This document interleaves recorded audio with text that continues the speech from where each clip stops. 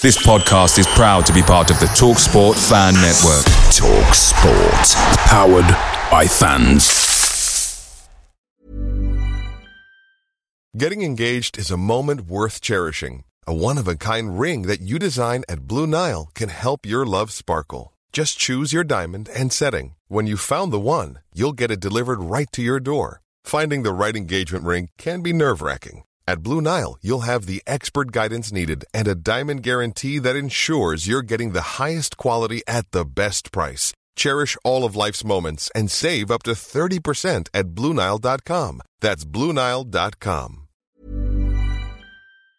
The TalkSport Fan Network is proudly supported by McDelivery, bringing you the food you love. McDelivery brings a top-tier lineup of food right to your door. No matter the result, you'll always be winning with McDelivery. Order now on the McDonald's app and you'll get rewards points delivered too. So that ordering today means some tasty rewards for tomorrow. Only via app at participating restaurants. 18 plus. Rewards registration required. Points only on menu items. Delivery fee and terms apply. See mcdonalds.com.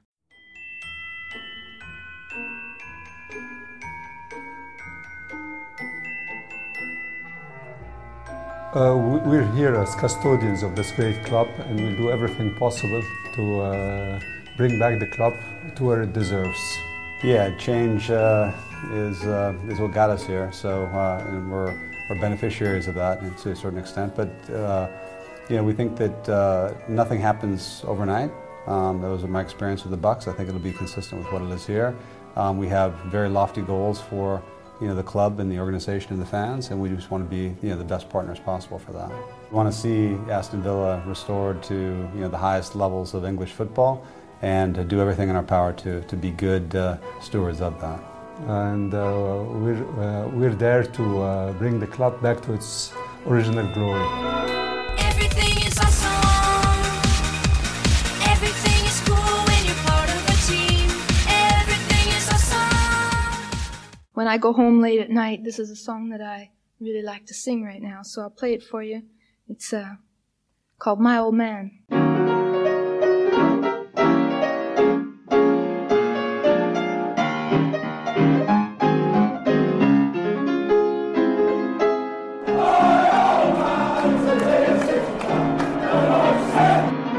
As we know now, the last couple of years, the Championship's not easy. So we have to meet the challenge head on, tell the truth as a lot as it goes, to get ready for a rocky time, just batten down the hatches.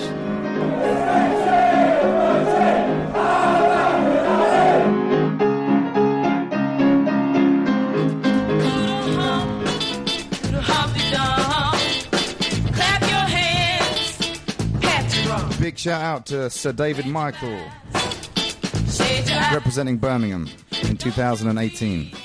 So doggone jive. Yeah. Humpback, jumpback, Papa Johnny Peanuts. Popped in a pizza. Welcome to the My Old Man Said podcast. I'm David Michael, the editor of myoldmansaid.com.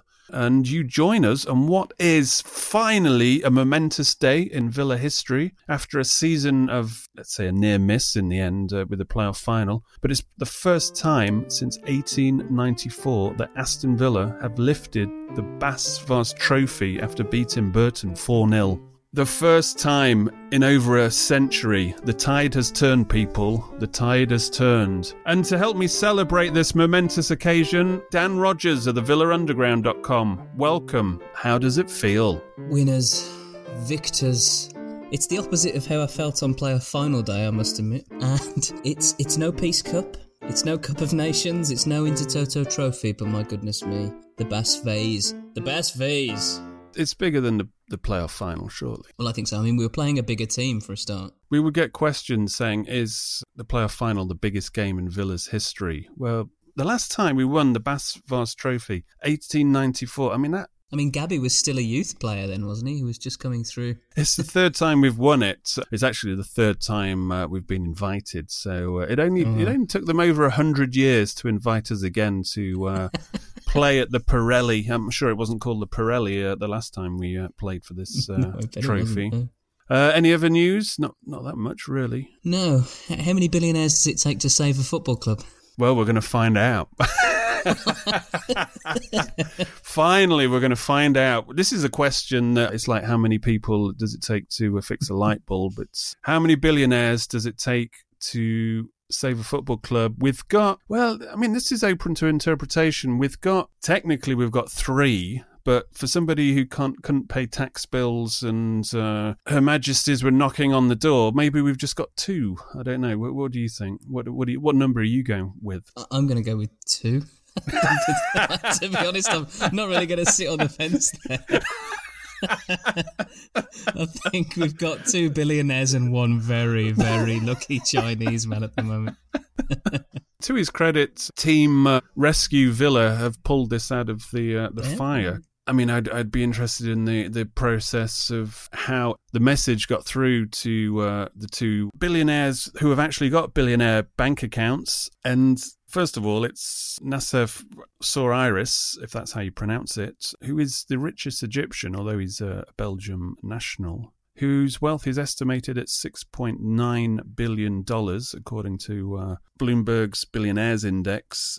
I think he made his money, was it in like nitrogen fertilization and cement firm? They've got like a holding in Adidas as well. I mean, he's got fingers in pies on exec boards of around about 60 different companies. He has a diverse portfolio, I believe, so he might Yes, indeed. Fingers in pies is a little bit primitive, I would say, to describe this guy's operations. And then obviously he's teamed up with Wes Edens, who is a private equity investor, and obviously he has a bit of a portfolio, but he's kind of better known as being a co-owner of the Milwaukee Bucks, the basketball team. Because of his ownership of them, that kind of has allowed us to have a bit more of an insight into how this is going to pan out, because I think he's one of 3 owners there, which is a similar setup at Villa Park. And it'll be interesting to see how that dynamic's going to play out, because, obviously the old adage, too many cooks in the kitchen spoils the broth. But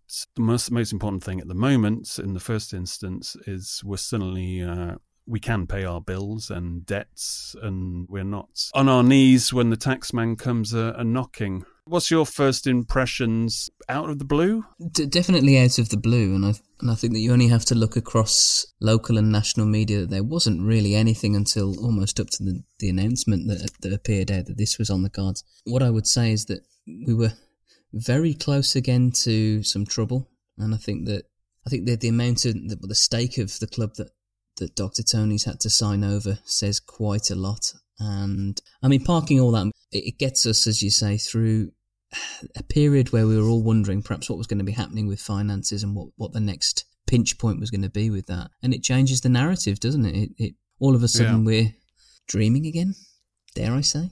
Indeed. I mean, the way we're going to do this show is structure it around. I put out a call for questions for this episode on Instagram. Instagram stories, highlights, whatever they're called. And actually, we got more, let's say, rational and intelligent questions, and a few funny ones, obviously, than normally when you put such calls out on Facebook and Twitter. So I don't know what that tells you about social media. So instead of going through and talking about these things, we'll let the questions dictate, but the questions do basically cover everything you would have put in a plan for this podcast anyway. So thank you for sending them in when I put a call out on Instagram. My old man said on the highlight stories. Anyway, how are you?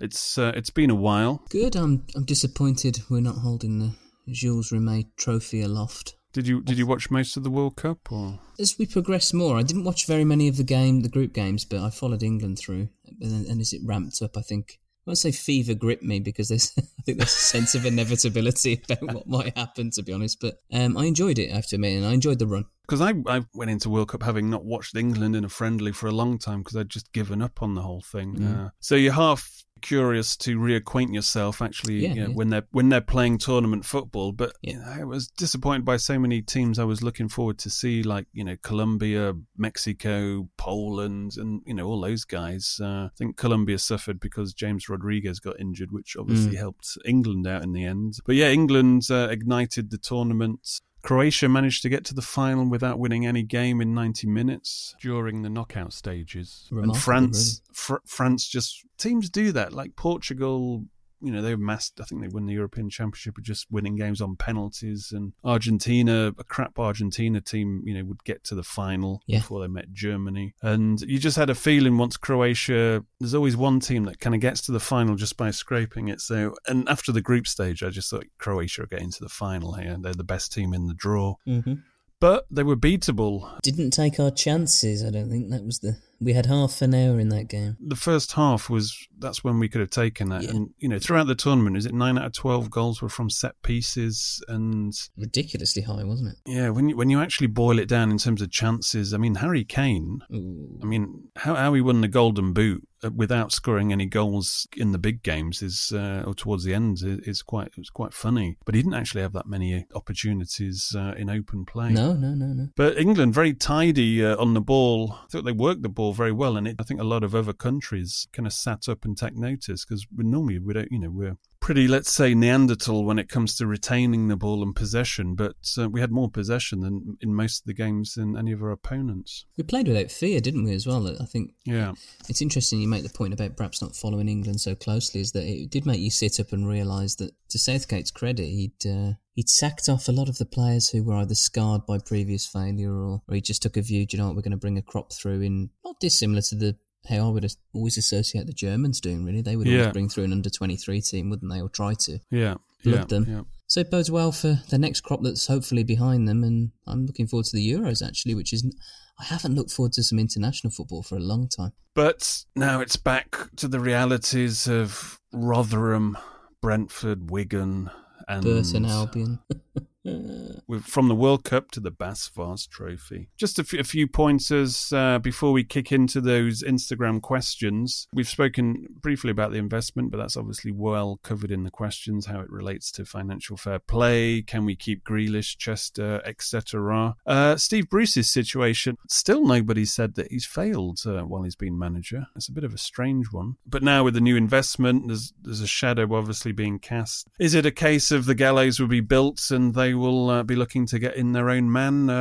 What do you think of this going forward? Well, I think that that's the bizarre thing, is that there's room for all of the stories alongside each other, and it's always a bit weird how certain things don't fit the... I don't know, is that the local journalism agenda? I don't know, or is it just fans are very... we as fans are looking at the things that are right in front of us. In terms of Bruce...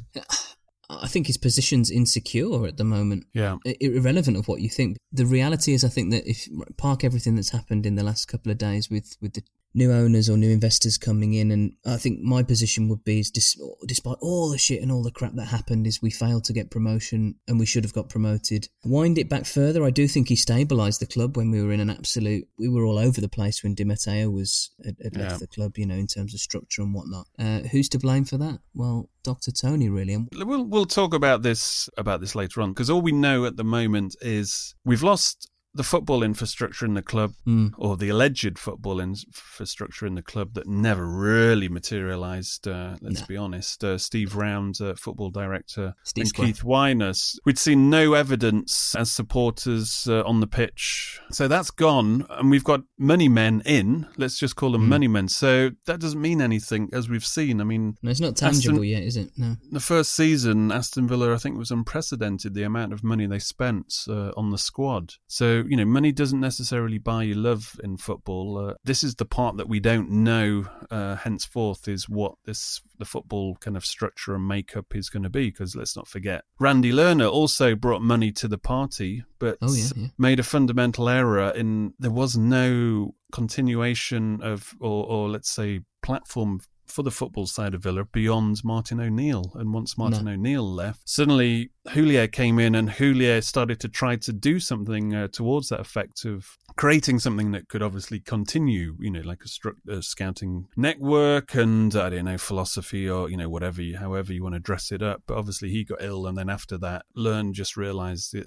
this was money down the drain, and he wasn't reckless. He wasn't going to think, like a gambler does. Villa did, essentially last season, like if they knew that they were challenging FFP, why suddenly, let's get Terry in, and let's get Snodgrass in, and let's spunk another $100,000 a week up the. Well, it's different wanting phases to gamble. of Villa's ownership, isn't it? That I think that for all of that, I mean, I loathed Lerner as much as the next person, but he was frighteningly honest with what his intentions with the club were in terms of, you know, when he turned the money off, he told us, and yeah, you know, and it was a very austere time. I think that the frustration under Dr. Tony was that, you know, there were statements like, well, the parachute money's not been touched and don't worry about FFP, because when actually it was chronically worse than that, and to the point at which we were not just days away from administration, but we were days away from being wound up. And that's where the Steve Bruce, you know, to have a problem like wondering whether Steve Bruce should be the manager shows the remarkable turnaround in the last couple of days. That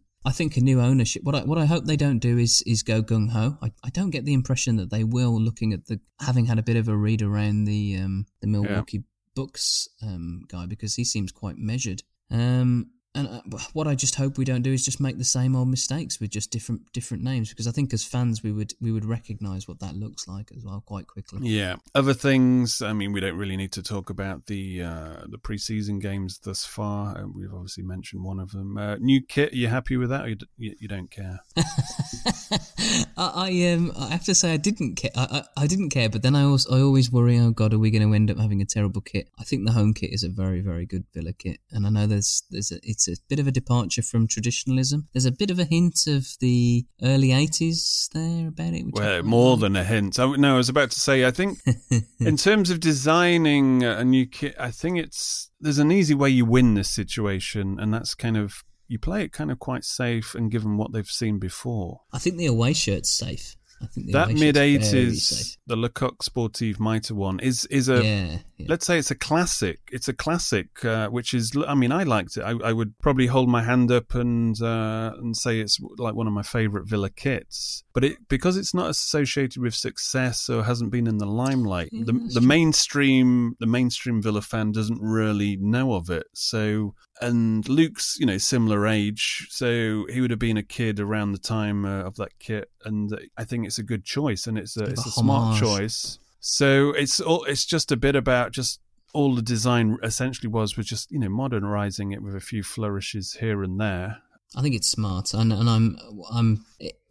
I have to say, I think that it does look like a kit that was very much prepped for the Premier League, I have to admit. You know, I think it's quite smart, it's very modern. I mean, I think Premier League, Championship, it doesn't matter what league, a good kit is a good kit. I mean, you'll see some of the best kits are like third, fourth division Spanish and Italian kits, because, you know, they have a bit more license to go wild there. Yeah, I see where you're coming from. I think that I mean, you only have to look at Spurs'. I think it's Spurs' kit been released, and it's basically one of the top Spanish teams' away kit. You know, it's just their training gear or something ridiculous, and that's why I'm quite happy we don't have that. You know, it's quite a bit more unique. The whole template scenario, obviously the Blues fell foul of that, where their fans will have to pay £45 for a kit that, if you take away the badge and the sponsor, you can pick up for £15, the shirts anyway. You know, it's a template that Adidas use. That's what you get. That's if you're going for these conglomerates, that's what you get. Yeah. I mean, and of course you're funding our new owner, so that's even more amusing. Yeah, and it would have been interesting if these new owners came in last season, if we'd have been connected with Adidas, considering, you know, the link up. I mean, I don't know how strong it is or how active it is, but obviously it's a vested interest, and I'm sure he would prefer that if Adidas was supplying Villa's kit, that at least indirectly you'd be making more money out of the Villa venture. The only sore point about the Villa kit just was all this bravado about, oh, this is for the fans, this is for the fans, this is for the fans. And then I said, as soon as they announced the hookup with Fanatics and Luke Roper, Luke 77, the only thing that really is for the fans will be the price. Yep. And I was hoping they would reduce it from last season, but they actually put it up to 55. And I didn't make any comment about the kit because I think a kit's, you know, subjective, and, you know, I don't buy it anyway. But I just said, yeah, the price, £55, it's for the fans, is it? And I think a few other people weren't happy with it, and I think Villa reacted, saw that on social media, and they actually chopped a £5 off straight away. I mean, they spun it as if they were doing everybody a favour, but I think they were thinking, well, X amount will buy this kit because it's a captive audience. Whatever the price, so let's throw another £5 on, and because we're in the shit, so, you know, let's take something out of this. And but, you know, fair play that they actually saw sense on that one. My view is that kits have always should have been a loss leader. I don't know why they're not. Yeah, especially for kids, I don't get why they're not just handed out. But, you get a season ticket or something.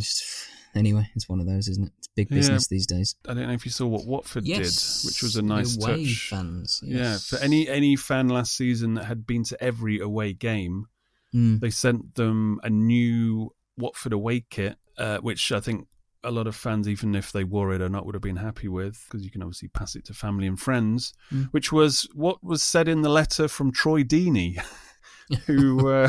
I'm sure he wrote it himself. Who thanked them for their support and said, if you're not the type of fan who likes to, wear away kits, because, away fans... I mean, I never wear a kit to a game, especially if I'm away, because I want to be able to go into any bar, I want, not...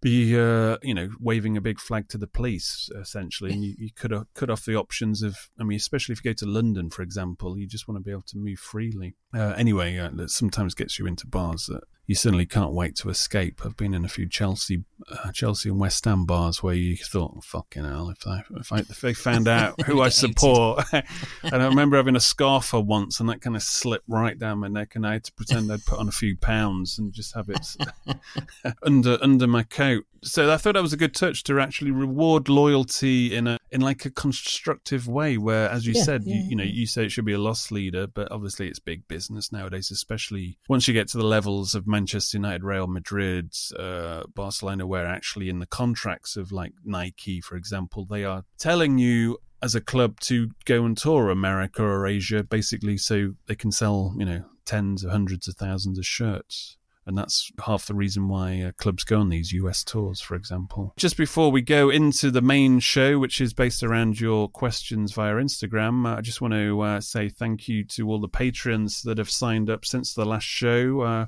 In this world of clickbait, and I wake up in the morning, sometimes I look on News Now and I just want to close my computer and go back to bed, because it's just rehash. I haven't posted recently. Why'd you do that?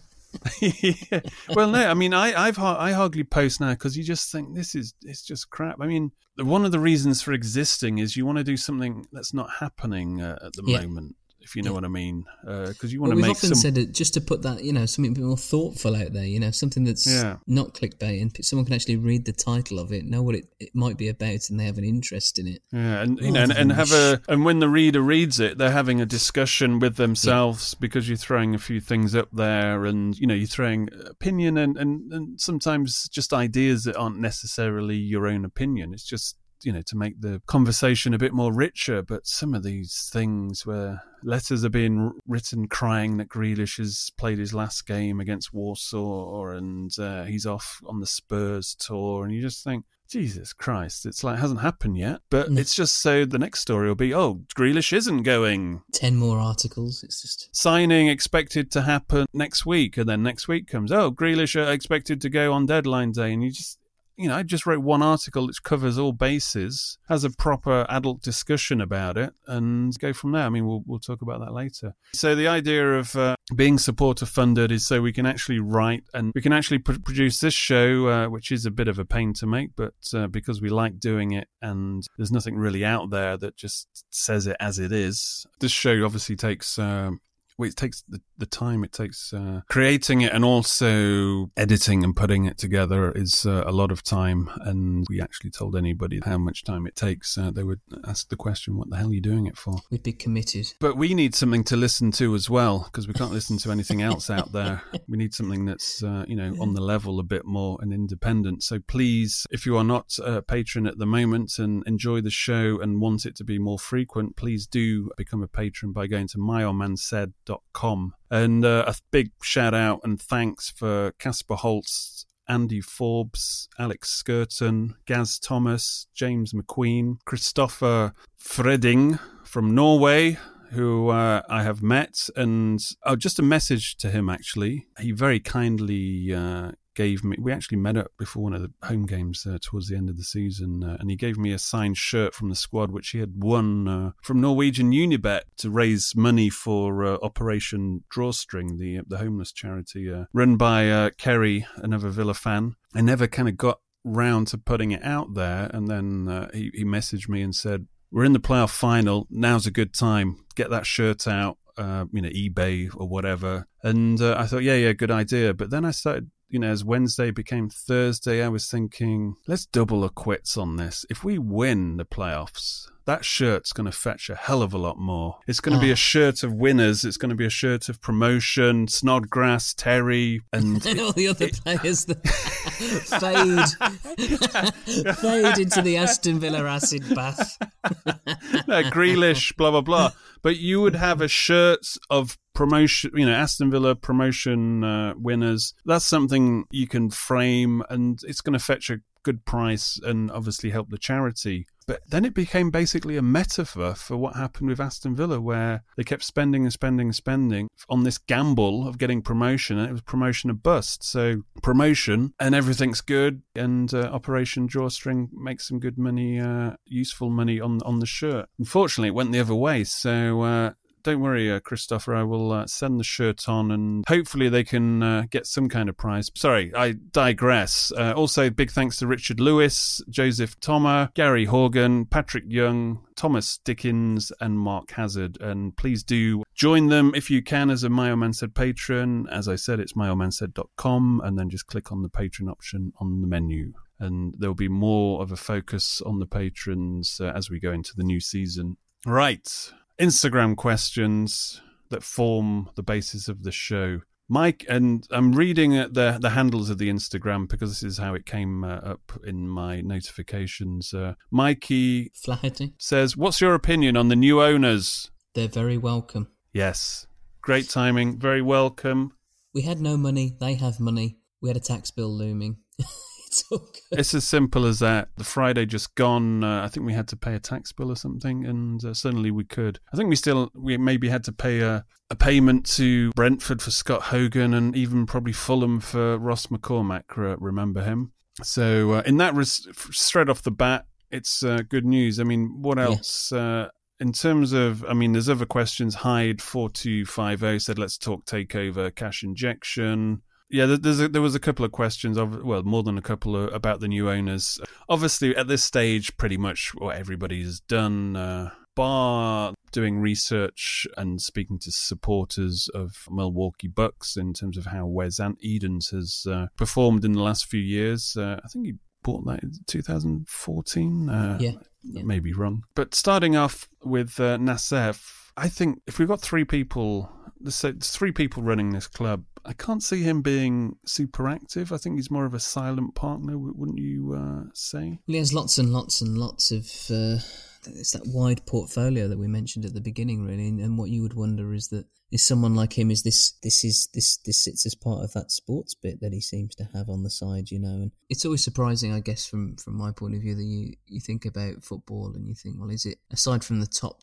clubs at the top echelons of the game, what are the investment opportunities, for guys like this? But they perhaps take the longer view, don't they? And I think with a guy like this, and you look at his other stuff, it's a broader sports leisure offer rather than just Villa, isn't it? Yeah, I think they're looking at how their various elements of their existing portfolio can feed in and obviously take advantage of Villa, because essentially what you're talking about when it comes to Aston Villa, they're not looking per se at the team's history, whether it's going to win the FA Cup or not. They're thinking about, well, they've got X amount of fans. We can sell X amount to them, or we can, let's say, regenerate the area of Aston around the stadium and then obviously lease out space for restaurants, bars, etc. And obviously scrape money off that and basically build Villa into a bigger money-making exercise, if you will. The other glaring thing and this tells you, I think, how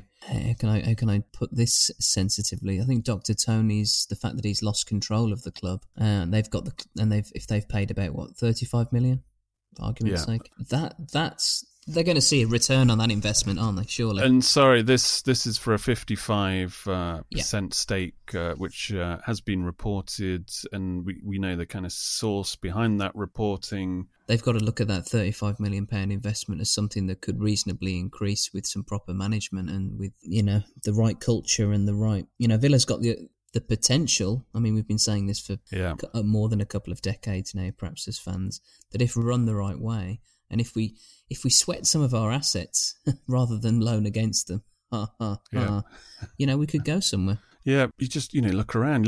I used to live in Paris for a couple of years, circa 2007, and Paris Saint-Germain was obviously the team in Paris, but it was a nothing team.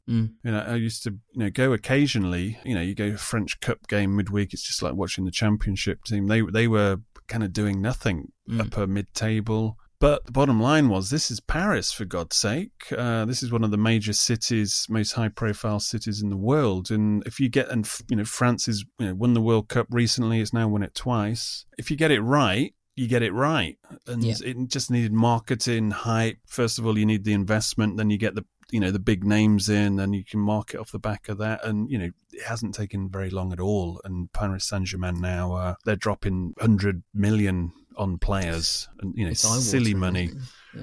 So these things can be transformed. I mean, just look over across the pond at, Los Angeles FC, which in its inaugural year, and it kind of technically came out the ashes of, is it Chivas, the defunct MSL franchise, which died in 2014. But there's some fan groups that have grown out the ashes for that, but other fan groups have just come from the fresh, and they sold out their maximum allocation of season tickets for their inaugural season. They'd never played a game. They didn't have a stadium built, and they got 17,500 season tickets in every game they sell out, their 22,000 stadium. That's from scratch. And I think Villa are around 20,000 season tickets this season. If you get it right, and Birmingham, let's say it's on the up, which it is. There's a lot of stuff happening in the next 5 years, from HS2 links to Commonwealth Games. If you get it right, of course you can build, something that's going to... and they've lowballed Tony. Tony's on his knees. He was desperate for somebody to come in, and that's how they got this deal. Because it was open market, a normal sell-off. These guys would have probably looked at it and thought, no. But the reason why it's happened so quickly is because if they wanted to buy it outright, then there's a few more checks. It would be they'll be doing a little bit more due diligence, and it would take a bit more time. And we didn't have the time, so that's why they've come in. And there's a lot of talk about this 2-stage transitional deal where initially they come in, and I think it's like their safety valve. It's like, well, if they don't rate this Dr. Tony chap, and based on the evidence of what he's done so far with his gamble that didn't pay off, they can obviously get rid of him. But if he proves to be actually a decent trading partner, and there's some alignment with what he's doing in China, it could create a situation. I mean, there's the problem with when you've got too many people involved as owners, there's always this tendency for people to fall out and egos get in the way. And, we've already mentioned what we've thought about Dr. Tony's ego. I mean, you've got the club also and the marketing department, putting him on like the social media header covers as if he's like some kind of Stalin-esque statue or something. And then you've got somebody putting a Chinese flag on the top of Villa Park when he buys the club. I mean, I don't remember Stars and Stripes by Randy Lerner when he bought the club. If I was a multimillionaire and I'd bought, let's say I bought Lyon, because I like the French lifestyle, so I bought Lyon. I don't think I'd be putting a Union Jack on the top of the stadium. It wouldn't. How well received that would be, I'm sure. It wouldn't have even been in my thought process. No, and if it works out swimmingly, and these investors coming in have this, potential to do something in China as well, and it suddenly gets interested in the possibilities if it all sinks. In terms of who we could have had, like when Dr. Tony came in and you started sniffing around, and then you saw Chris Samuelson, and there was red flags being waved there. In this case, you think, well, these guys legit. Well, they're legitimate, verifiable businessmen, aren't they? And the only doubt is, as I've just said, is how the three of them, these three sectors actually fuse together and work. I mean, that's the only grey areas, really. It's grey in the sense that I noticed that the Dr. Tony become, I think, a co-chairman. I think on the it's all very interesting because I think that he can be what he wants to be ultimately. That he's now got two people in the club who hold the majority stake, which means they hold the majority decisions on anything that happens. And so it'd be very interesting to see.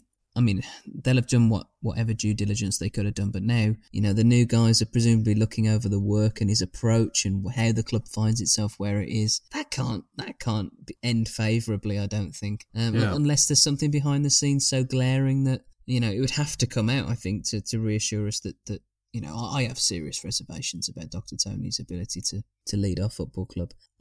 I know very little, and I know as much as everyone else does, perhaps, about the two people who've come in, but they're verifiable figures who you can, we can take the time to look over and mull and draw an opinion on. Again, it's how the dynamic sets up. I mean, are they maybe they're going to sit back and let him run the face of it? But I can't really see that if they're taking 55%. I mean, you look at the Bucks, the Milwaukee Bucks, the basketball team, where there's a similar I'm generalizing here, but it's a three-way ownership system, isn't it? Three-way ownership, and I think they have, it's almost like each of them take it in turns to play, let's say, prime minister, and I think it's like a 5-year period. So I don't know who's going to be the top dog. So maybe that will come out, obviously, in the next few days or weeks, how the structure is going to actually sit. Because that will go a long way to informing us whether this, whether the feeling is that this is going to be, a success or not, or if it's just going to be another chapter in the well-documented Aston Villa circus. But in terms of the Bucks, I mean, when we've spoken to a fan, and also Chris Bird has spoken to one of the Bucks fan groups. And as well as, talking about this kind of unique ownership group and governance kind of setup where they rule by consensus. One thing that Edens has done is kind of regenerate part of, let's say, Milwaukee, and I think there was some conjecture on general management appointments and so forth. But in terms of revitalizing it as a franchise, and if they start to look at Aston Villa as a franchise, I think he's doubled the value of the Bucks. So this is mainly like kind of off field, and as we've hinted at, there's a lot of potential of Aston Villa and the size of it. And if it really, wants to stamp its authority on the area, the West Midlands area, they can do that because they have the history to pump out. Because the good thing about history and European Cup wins, it gives you a starting point to build something big, and it's already big, and we have the stadium and the gravitas, but we're a bit limp-wristed when it comes to expanding on that. I mean, you win the European Cup, you hope you start to build a legacy. What I always think back to, and I've mentioned it a couple of times since we've been doing this, is that it was one thing I did agree with Tom Fox on when he was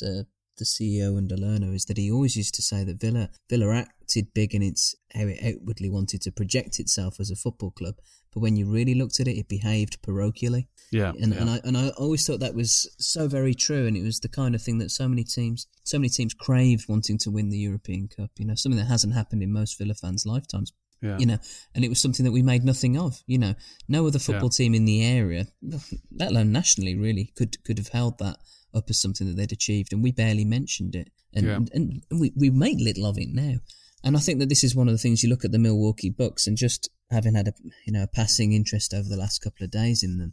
You mentioned that he's doubled them inside. He's took them from a half £1 billion outfit, which is a lot anyway. Shows you the power of American sport and endorsements and everything, to over $1 billion. And that's what it does. It gives you leverage in a sport, and they've gone from, I think, quite a parochial team that was underachieving to a team that's at least qualifying for the playoffs within their sport. So that they're not achieving, but they're making progress, and I think it's by degrees, isn't it, that I would view Villa, getting out of the Championship and back into the Premier League. I wouldn't expect us to win the Premier League. It's degrees, isn't it? But what I would expect us to do is stop acting so, I don't know, Tim Potts is how the last 6 months have gone, really. That I mean, my old man started because wanted to also, keep supporters front and central, and beholden to the traditions of football and why you like football. We're about to, I think, if this goes successfully, we will take the final step into the modern day football age, where Arsenal have already been waiting, and Manchester City, where it is modern day football, and you can hate modern day football, but it's what it is. It will be like a bit more of an American flavour, where it is like franchises, and it's all about business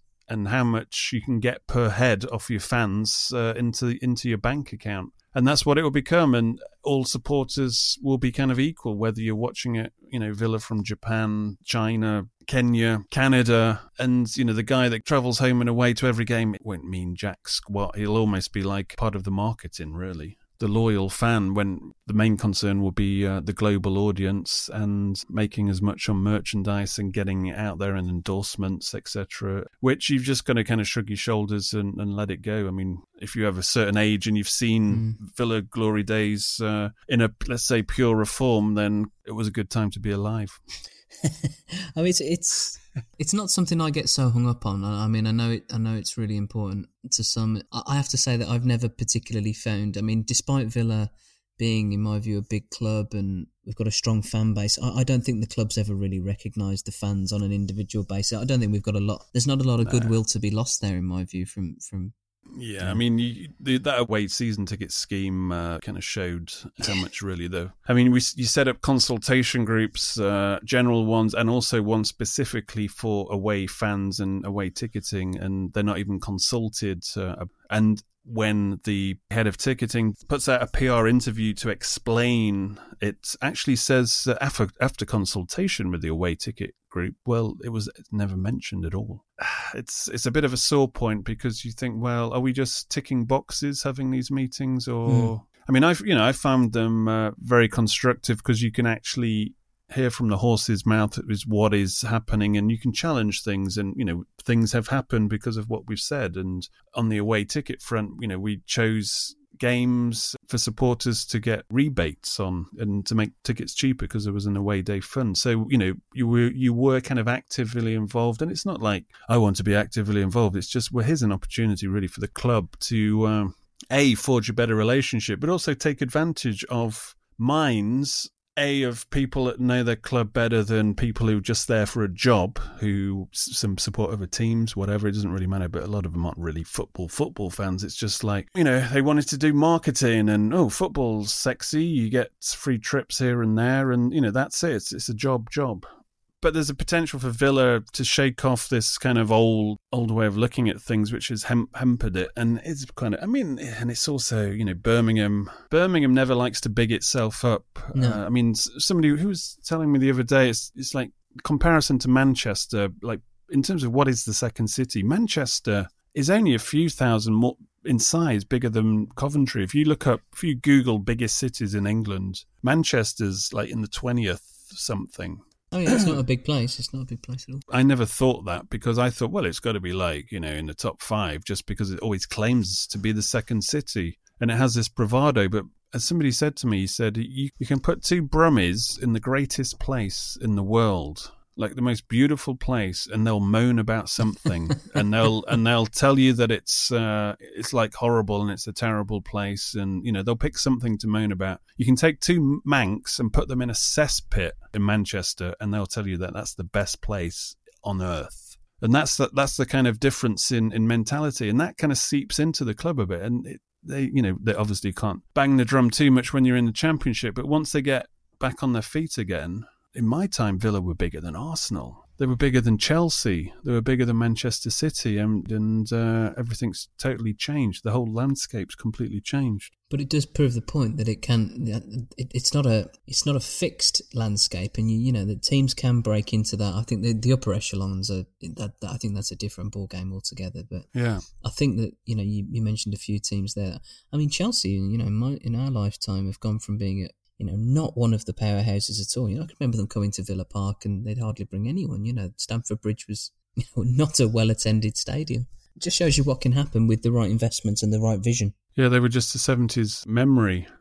Just another anecdote on this, the second city thing, in terms of attitude. Somebody told me the other day, after I told them about Brummies standing in like the greatest place in Birmingham, would say it's a shithole or find some reason to moan about it. If you ask a Liverpudlian or a Scouser what the second city in England is, what would they answer? Well, not Manchester, I wouldn't have thought. They say Birmingham. No, they say London. That's like the different, mindsets at play here. And Villa, there is a potential to become something. But the problem is we've got to get back in the Premier League, because you're in a situation where here the Villa owner has just given away 55% of the club for a figure of, let's say, 35 million. Meanwhile, you're reading the paper and Watford are allegedly going to spend 50 million on a player. And you're thinking, well, they could have just buy a 55% control in share in Villa and use us as a feeding club. But that's how quickly the plates are shifting. I think it was the same article I was reading. So I think it was one of what I would still consider to be broadsheets. It did make the point that I think neither of those players that they're looking at in the 50 million bracket had made a single appearance at international level. And the point it was making was that they weren't anything other than, is it wrong to say run-of-the-mill players? But I don't think we're not talking players that have just won the World Cup or European Cups or anything like that. They were just players. Liverpool drop in, almost 70 million on a goalkeeper. It's remarkable, isn't it? When you're ready to pop the question, the last thing you want to do is second-guess the ring. At BlueNile.com, you can design a one-of-a-kind ring with the ease and convenience of shopping online. Choose your diamond and setting. When you find the one, you'll get it delivered right to your door. Go to BlueNile.com and use promo code LISTEN to get $50 off your purchase of $500 or more. That's code LISTEN at BlueNile.com for $50 off your purchase. BlueNile.com, code LISTEN. Picture the scene. All of your mates around, you've got your McNugget share boxes ready to go. Partner this with your team playing champagne football. Perfect. Order McDelivery now on the McDonald's app. There's nothing quite like a McDelivery. At participating restaurants, 18 plus, serving times, delivery fee and terms apply. See mcdonalds.com. Speaking of money on players, question from Kieran D15. Do you think the recent investment means we can afford to keep Grealish? Also, Ryan Hughes 14. Tyra Stewart said, will we need to sell star players? Strictly Sports History says, how close are Spurs to signing Grealish? These questions are obviously all... can be answered in one swoop. Ben Early also says, do you think realistically we have a chance of keeping hold of Grealish? And then TR Taylor 12 says, is Grealish worth 40 million? Well, cast your mind back a week, 2 weeks, and you look on social media and Villa fans are quite happily waving goodbye to Grealish. Then you've got all these articles because Spurs are allegedly number one in pursuit of him. And the news is Spurs are going on a US tour to play the likes of, Barcelona, AC Milan, somebody else in some tournament while we're playing Burton for the Bas Vaz trophy. Current holders. And then you've got articles, people saying, we've probably seen Grealish played his last game against Warsaw. And it's obviously clickbait, and it's like nobody's got any personal integrity now. They're not actually writing what the truth they might think and what happen. I wrote one article thinking, if Spurs are interested, how is this going to play out? And you just think about it. As we were saying about patrons, we're trying to do something to make, when people read it, they actually think about things. It's more like a conversation in the pub, isn't it? And then you've got, people like Villa fan Collymore tweeting away saying, good luck, play for England, blah, blah, blah. And it's like, hang on a minute. Are we all fans of Jack Grealish? Are we supporting Aston Villa now? And let's not forget, Jack Grealish is an Aston Villa fan. If Grealish is sitting there and he's actually torn down the middle and it is actually... Let's say, hypothetically, whether this is the truth or not, Grealish has final say, and he's having sleepless nights. He can't decide. He's 50-50. And he twigs on social media, and he just sees Villa fans saying, see you later, good luck, we don't, you don't owe us anything, goodbye, blah, blah, blah. And let's predispose here that Jack Grealish potentially is important to Villa's, let's say, short-term and mid-term future. If you were at the Wembley Stadium, there was only one thing that kind of gave you any sense of hope, and that was when Jack Grealish got the ball against Fulham. Without doubt. So, based just on that, you're thinking if we're going to get out of this godforsaken league, Grealish might be, let's say, one of the keys to it. So if you want the best for Villa, you're thinking, well, we need to keep Jack. And I'm writing an article about this MacGuffin. Do you know what a MacGuffin is? No. It's a device in film where it's like the Ark in Raiders of the Lost Ark. It's the briefcase in Pulp Fiction. It's the Death Star plans in Star Wars. It's Rosebud in Citizen Kane. It's the Tesseract in the Avengers. It's something that isn't really explained, or you don't really see it much, but it's what drives everything, the narrative.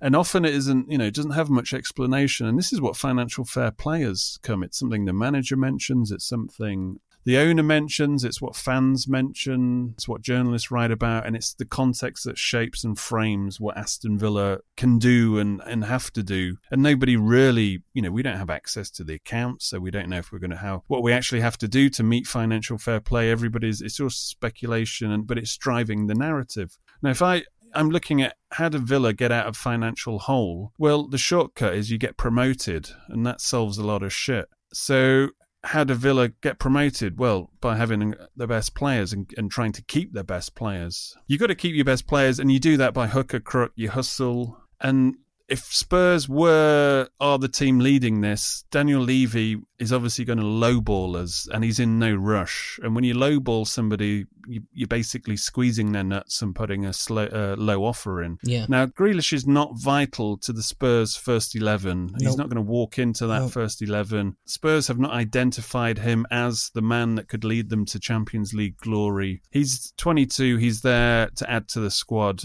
And this is why I don't understand why, if you're a football journalist, why don't you think about these things? Why don't you just look at it in context? They want to lowball Villa. They want to get him for cheap as possible. The only reason they're interested in Grealish is because there's a potential bargain to be had here, and he's the style of player that could potentially fit into the way they play. If he was vital to their first 11, he's going to make a difference. Then you want to get him in there to bed him in as quickly as possible. So they'll wait till deadline day. And we don't actually have to sell Grealish. We're not going to get put into administration or anything because of financial fair play. If we've got until January window, if you want to really drop your pants and start selling players, we've got time here. These lily-livered people trying to ship him out on social media, whatever, they'd have already lost him last week. But now suddenly we've got this investment in, and suddenly you're thinking, oh, hang on a minute, there's a little flicker of light here. Yes, we'll probably have to sell a few players, but just maybe. Do you think Wes Edens is thinking, well, he may have said, well, let's keep Grealish? I don't think it's too complicated. I think Spurs, as you say, perhaps, as I'm sure many other clubs will be keeping a watching brief, probably for exactly the kind of situation that's developing, because they know that Villa will have been scrabbling around for investment. The huge kicker is, does Grealish want to spend another season in the Championship now? Yeah. I think that's the huge driver. Does he want to spend another season where I think he's in that upward trajectory in terms of his development phase now? Will he get game time in the Premier League? So I think it needs to be the right team. I think a team like Spurs are very good. But are you going to develop there? Are you going to be on the fringes of the first team? You're going to be a squad player? Who knows? The other part of it is, from the new investment point of view, this could be an immediate and massive PR win within a days of arriving. You want to avoid the Delph situation where 1 minute you're announcing he's staying and then, like you say, deadline day he's off. And that's where I think you need to get the buy-in from Grealish. But you might get 6 months out of him. You might get a season out of him.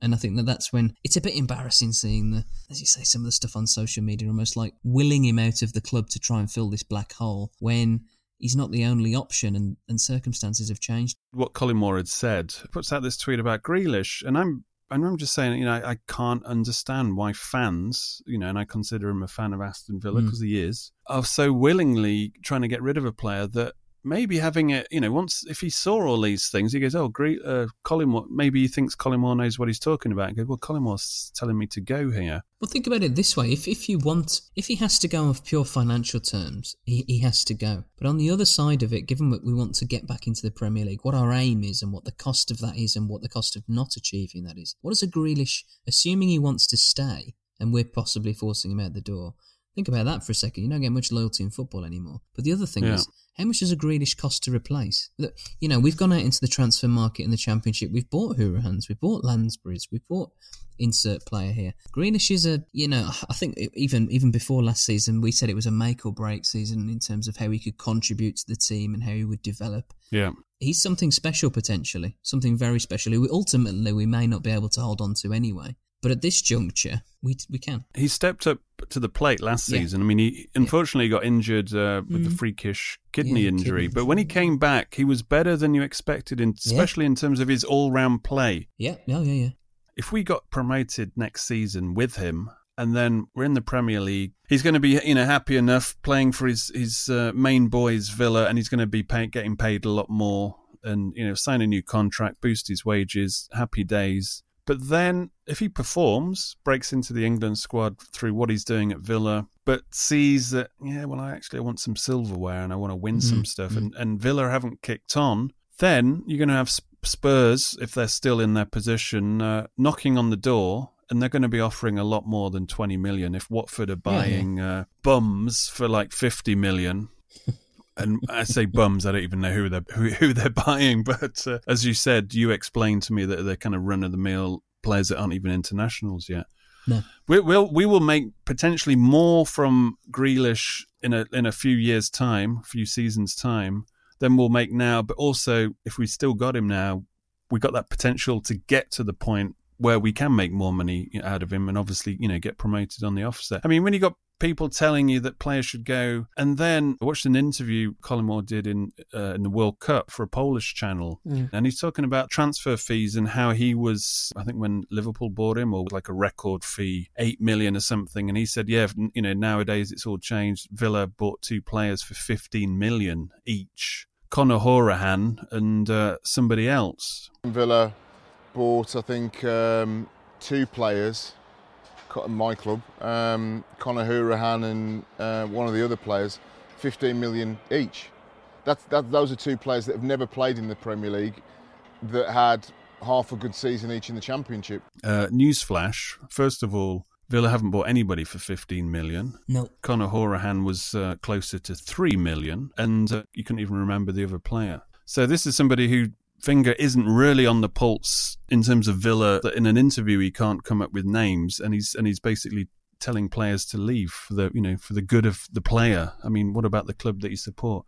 And he unfollowed me for just retweeting, which is like, come on, we're all allowed an opinion. I wasn't even insulting him or saying anything about him per se. I'm just saying I don't like it when fans are trying to get rid of your players. David, you're talking with someone who can't even see him on Twitter. So. Oh, you're one of the... the many. I used to be a member of that club. Then he unblocked me, and there wasn't even a reason. I think I was just on a thread, and he just blocked everybody. But Colin Moore's, he's just somebody else on Twitter, really. And unfortunately, because his heart's in the right place. But anyway, will Grealish stay? Is that a question? The chances of keeping hold of Grealish. Well, we've alluded that there is a possibility here now, and we'll learn more almost every day, and especially we'll learn more next week. I don't think Grealish will be the first to go. If he is the first to go, it's not going to really give us a big boost going into the new season. As you said, it would be a great statement of intent by the new owners that... Jack, we're going to build the franchise around you, boy. That would be nice. He will be our quarterback, our franchise star. He would. He's definitely got quarterback hair. We could get him some ridiculous shoulder pads, those oversized. Stick a helmet on that hair. I mean, one of the other questions is from an Active Lou 7 was who your favourite player is. I mean, Chester is my favourite player, I think, and I'd be really sorry to see him go, and even more sorry to see him go perhaps for 10 million to another Championship team, which I think is the suggestion. It's Stoke, isn't it, who are heavily linked with Chester. I just find that a bit of a... That's like the Johnson scenario all over again. It's like when Sam Johnson, as we've always maintained, Villa needed to get promoted to retain his services, but you thought if they didn't get promoted, he would be snapped up by a Premier League club because, bar distribution, I think he's sound as a pound. So true. And then, I mean, I was away, and then so obviously not following proceedings with an eagle eye, but then when I think I stumbled on his Twitter account or whatever, and I saw him holding up a West Brom shirt, and you just think that's some kind of Photoshop job. And then you realise that he's actually gone to West Brom, and you go, this is like, if we lost Grealish in that week, you'd think, well, okay, it's expected. If you don't get promoted and play in the top league, you're going to lose your best players. But if I told you, actually, I've looked in my crystal ball and Sam Johnson's playing in the Championship next season, you would say, oh shit, Villa managed to hold on to him. Yeah, well, there's another question just linking into that as we're talking to from George Jevons, 86, on goalkeeper question mark. I find it baffling that, it shows how dire our financial state must have been that we had, we're now left with Jed Steer, who by all accounts is a decent goalkeeper, but chronically injury prone. Mark Bunn, it must be on a month-to-month contract. I mean, we'd have, because it did expire, I Yeah. think, in June. And we had Johnston at the club, who I think had developed quite well at his time at the club Yeah. too. Looked a natural number one, and we've let him go to a local championship rival. It's just, I mean, and the only person who won out that deal is Manchester United, because I think that the last season at Villa probably doubled his value, because we're always talking about buying him for like 3 million. But I think he's gone for about 6 Yeah, million. no, or that's what something I'm like saying. that, He's to the Albion. That's an absolute steal for a goalkeeper of his age in the shape he's in. But I think that underlines, these are the things that can get lost in the swill of news, if you like. That's one of Dr. Tony's, that underlines how bad the decisions last season and before it were, that we didn't manage to get up, and there's other blame to other people there, but that we didn't have the liquidity in the club to secure a signing like Johnston. Yeah. It will cost us more than that to replace him, and we're essentially starting from scratch. I'd be surprised if Jed Steer was the number one going into the new season, and I'd be concerned as well because of his injury proneness. The backup's not Mark good enough. Byrne, I've always said he's a third choice keeper. It's nothing personal, No. is it? I just think that we've seen enough. We've seen enough of him. It's actually quite worrying because for so long we haven't had a good goalkeeper at Villa, and we seem to have one, and we've let him slip And away. he's signed a long-term contract as well, and it's kind of embarrassing. I grew up with Nigel Spinks, and I always loved Spinks and Bosnick, and so it was always important to me for Villa to have a good keeper, and it was almost like somebody was pissing on me when we had like Guzan in there, and even like Tommy Sorensen wasn't like, he was a 5 or 6 out of 10 keeper, Sorensen, wasn't he? you couldn't have a comfortable night's sleep with Sorensen in goal. Schmeichel was past his sell-by date, but still, Friedel was, to me, he was like, he was good, but he wasn't like a Villa keeper. He wasn't exciting. It's kind of like, well, he's Blackburn, But he was also another who was past his sell-by date, wasn't he? When he arrived at Villa Park, he was approaching you say 40 that, Dan, but he managed to carry on another 18 years at Spurs after he left us.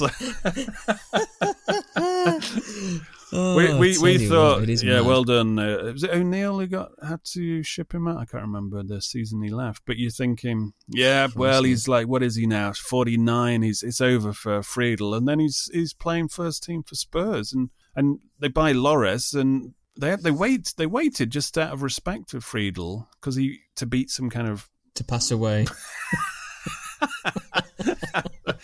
No, to beat some kind of Premier League record or something. I can't remember, some appearance record. But yeah, he basically got a couple more seasons where we were fannying around with, who was it? It was Guzan, wasn't it? We were fannying around with. Probably.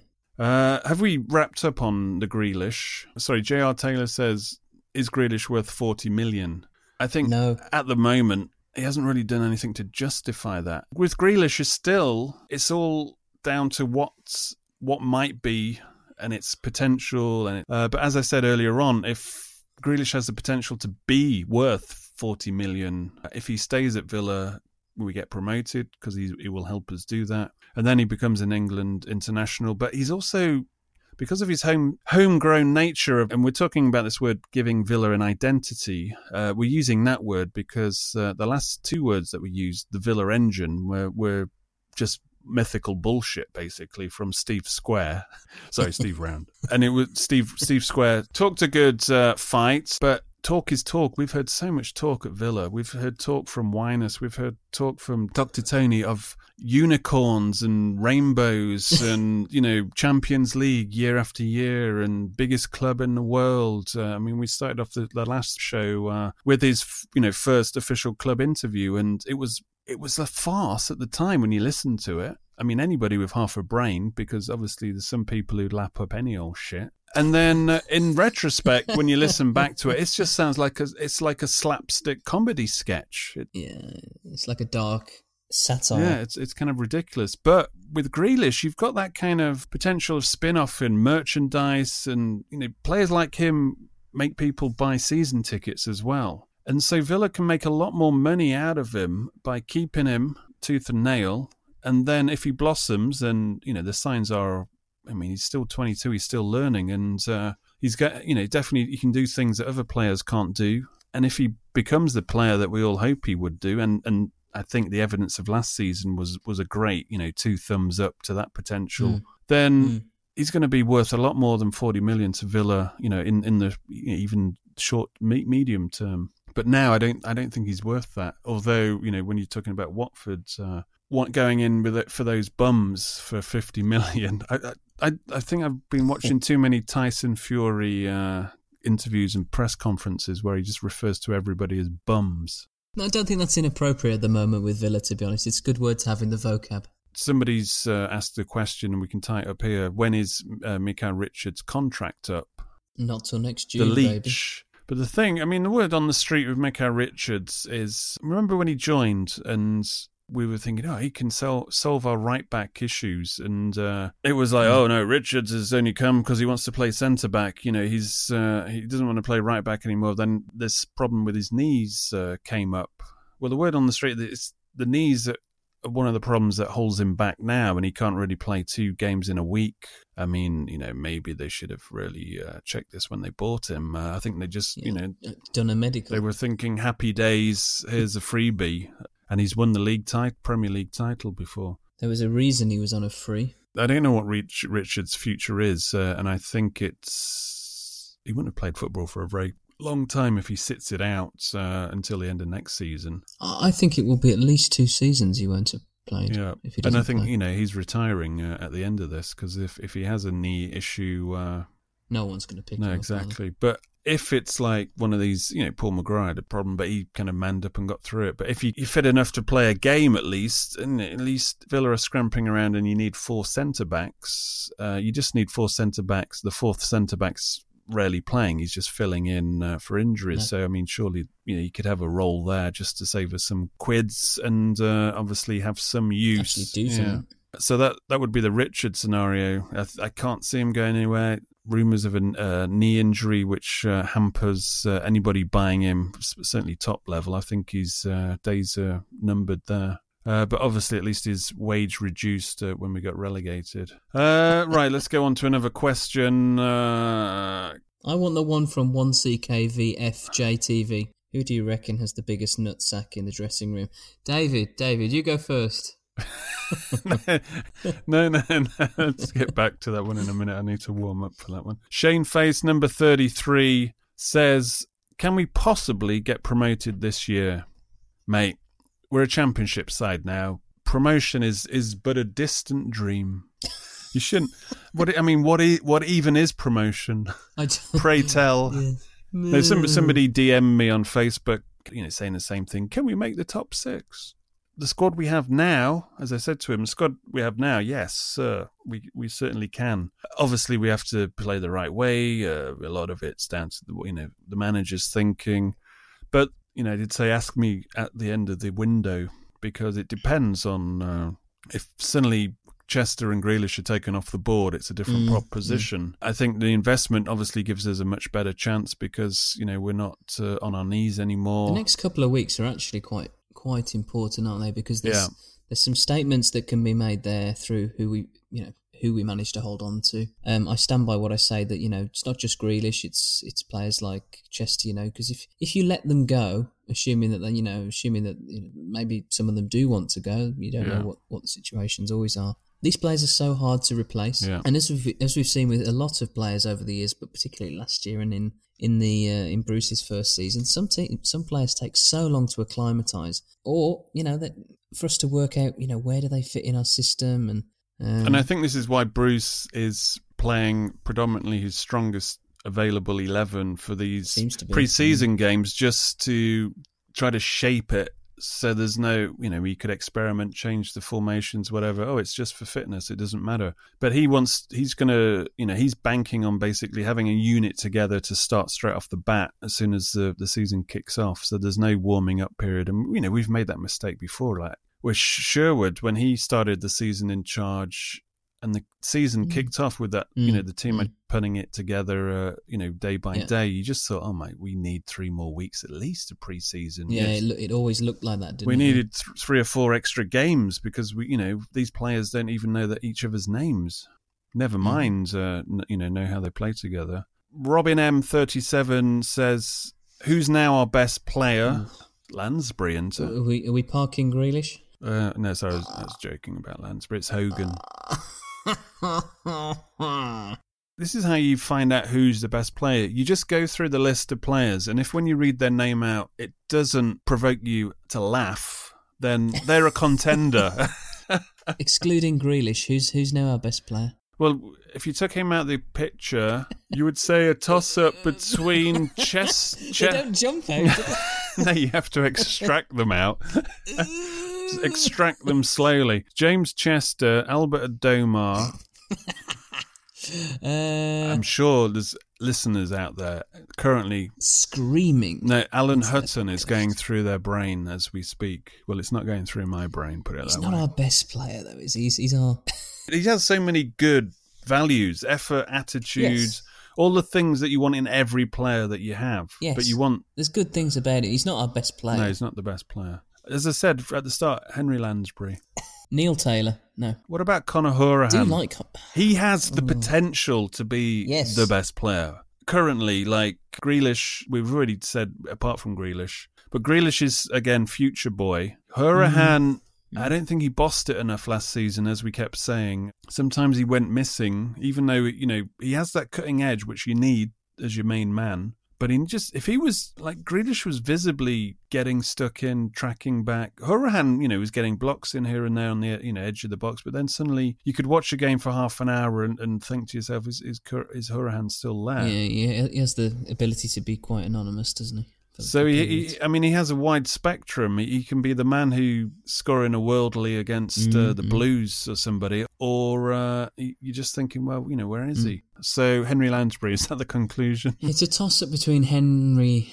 I mean, on performances last season, you would toss a coin between Adomar and Chester. I mean, Chester for consistency, and obviously it's sometimes hard to compare the people who take the glory by, you know, obviously scoring goals and, you know, the statistic of assists compared to having a decent defender. Gary Gardner? He's back to stake his claim. I mean, he's the up-and-coming youth player, isn't he, Gary Gardner? Is that right? Is he in his 30s yet? 43 now, is he? Well, he's got a couple of kids now since he went out on loans. Because you look at Gary Gardner, over, you know, what is it, 6 foot? He'd bring height when you used to watch him in the Villa youth team, and he brings disappointment. He'd be the most underwhelming footballer, I think. Brings height, brings kind disappointment. Of person who brings a quiche to a house party. I brought you this quiche. When he scored that hat-trick against Ajax in the next gen, it was like a fantastic free kick. I think it was a header, and then there was kind of a nifty finish. 15 years ago. Or maybe 18 years ago. The thing that was missing, and a question mark, I've always said this, is this fire in the belly. That just didn't. He seemed to be like the good brother. The other brother had the other brother had a nasty streak that actually, and combative streak that actually.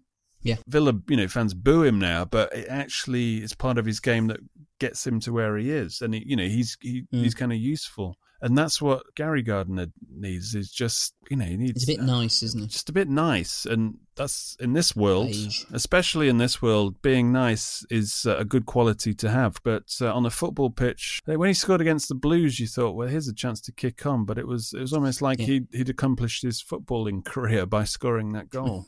Anyway, so best player, I would say Grealish, just because we've excluded him from this, and just based on that Wembley final, that he was the only one who ever looked like he was going to get us out of that game with anything, you know, more than a loss. Anyway, moving on. Gareth Hand says, AVFC Museum... ... Will it forever be a pipe dream, or will it one day become a reality? I remember there was talk of this a few years ago. Could they put something together that people would pay to go, or do you think it should be a free thing that is part of the match day experience? I think it's it's that classic we miss a trick thing, isn't it? Where you could, you know, you've got that shitty shop on the corner of the Holt End, Doug Ellis side of the ground, where you could do something there, you could do something with the Holt pub, you know, do something anywhere there. And I think you could capture some of the history. It doesn't all have to be about trophies, you know. You can do lots of quite clever things with media now. With no, you're right. You know, visual things, and you know, like the murals at the back of the Holt End and elsewhere in the ground. You can do some quite clever things. Yeah, like virtual reality, like the Pokemon game where you could have an app where, you know, you hold it up and you see the people meeting under the lamp Yeah. I mean, to there's form loads the of- league and all this kind of stuff. There's loads of things that you could do. The whole Villa thing, the founding of the league, and that kind of I was going to say ancient history, but you know what I mean. It's got real roots of football history about it, and it's something we just mention on websites when there should be more of a physical manifestation. I mean, that lamp they put up was, let's say, it was done on the fucking cheap.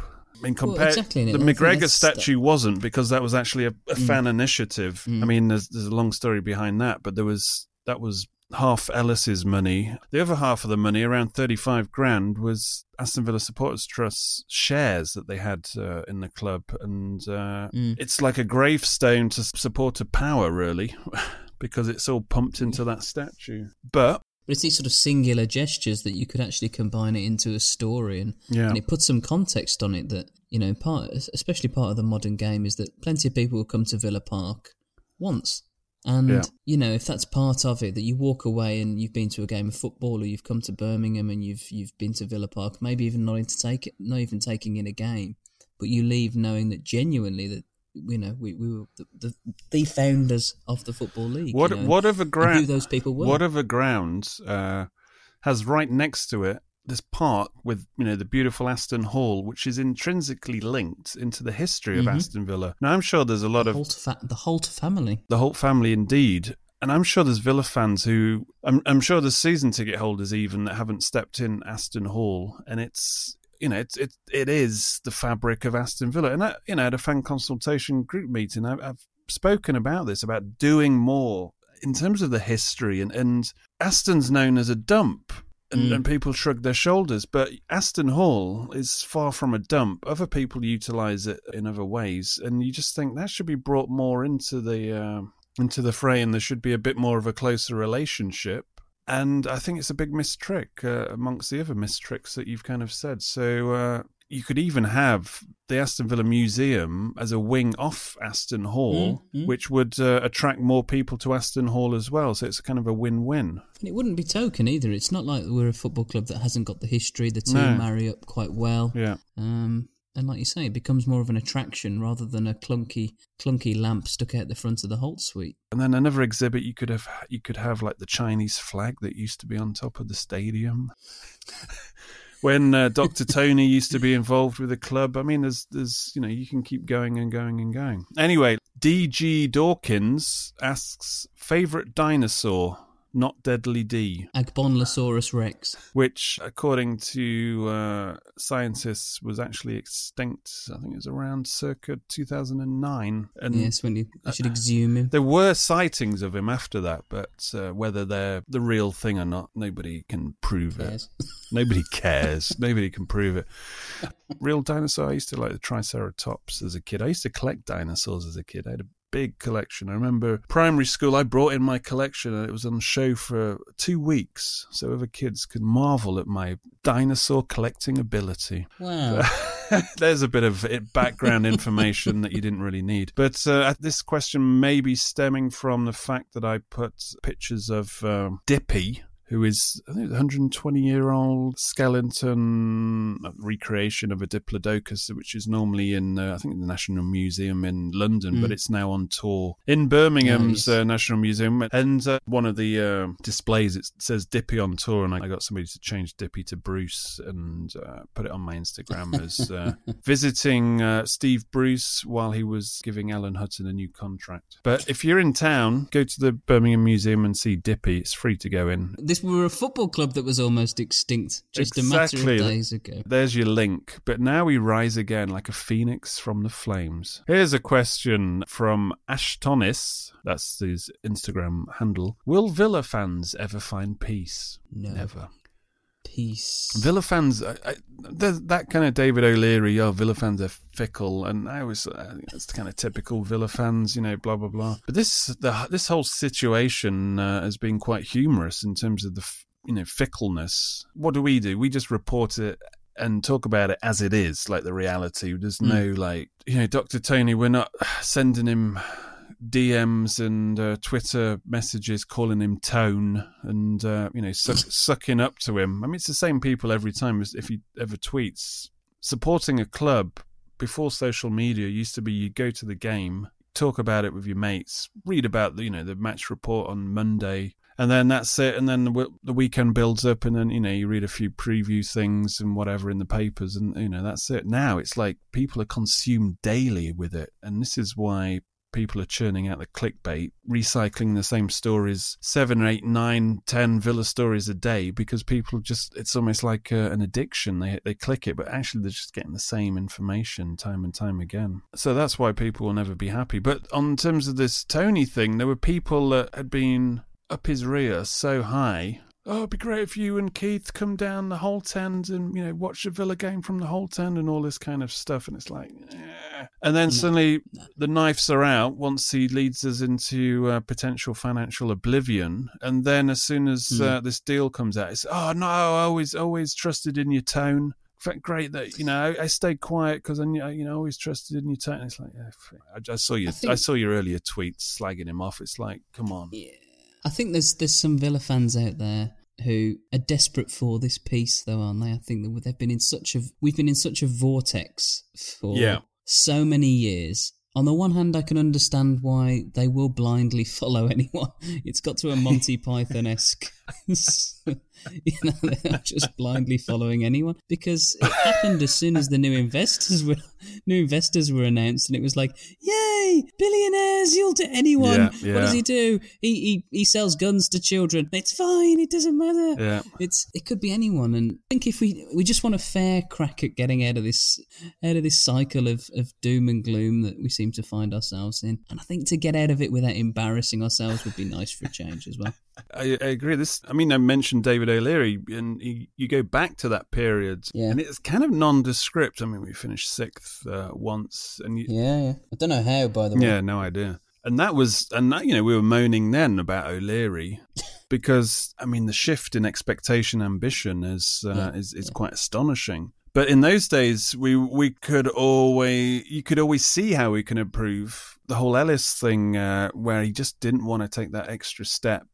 We gambled on promotion last season, and Ellis very rarely gambled. And looking back at it now, that was almost a peaceful time, just like floating around, not really aspiring for that much. But then when Lerner came along, and there was this kind of relief from let's say the old school fans who had just known this conservatism from Ellis, and this was the relief. And it's like, will we potentially see a Villa run at potential peak, like some of the, let's say, the big boys are being run, and we can be up there because we know potentially in gravitas we can match them. I mean, if, as we've already mentioned, if Chelsea and Manchester City can suddenly become the biggest clubs, we had a higher starting point. Could we see, Villa running at full steam ahead?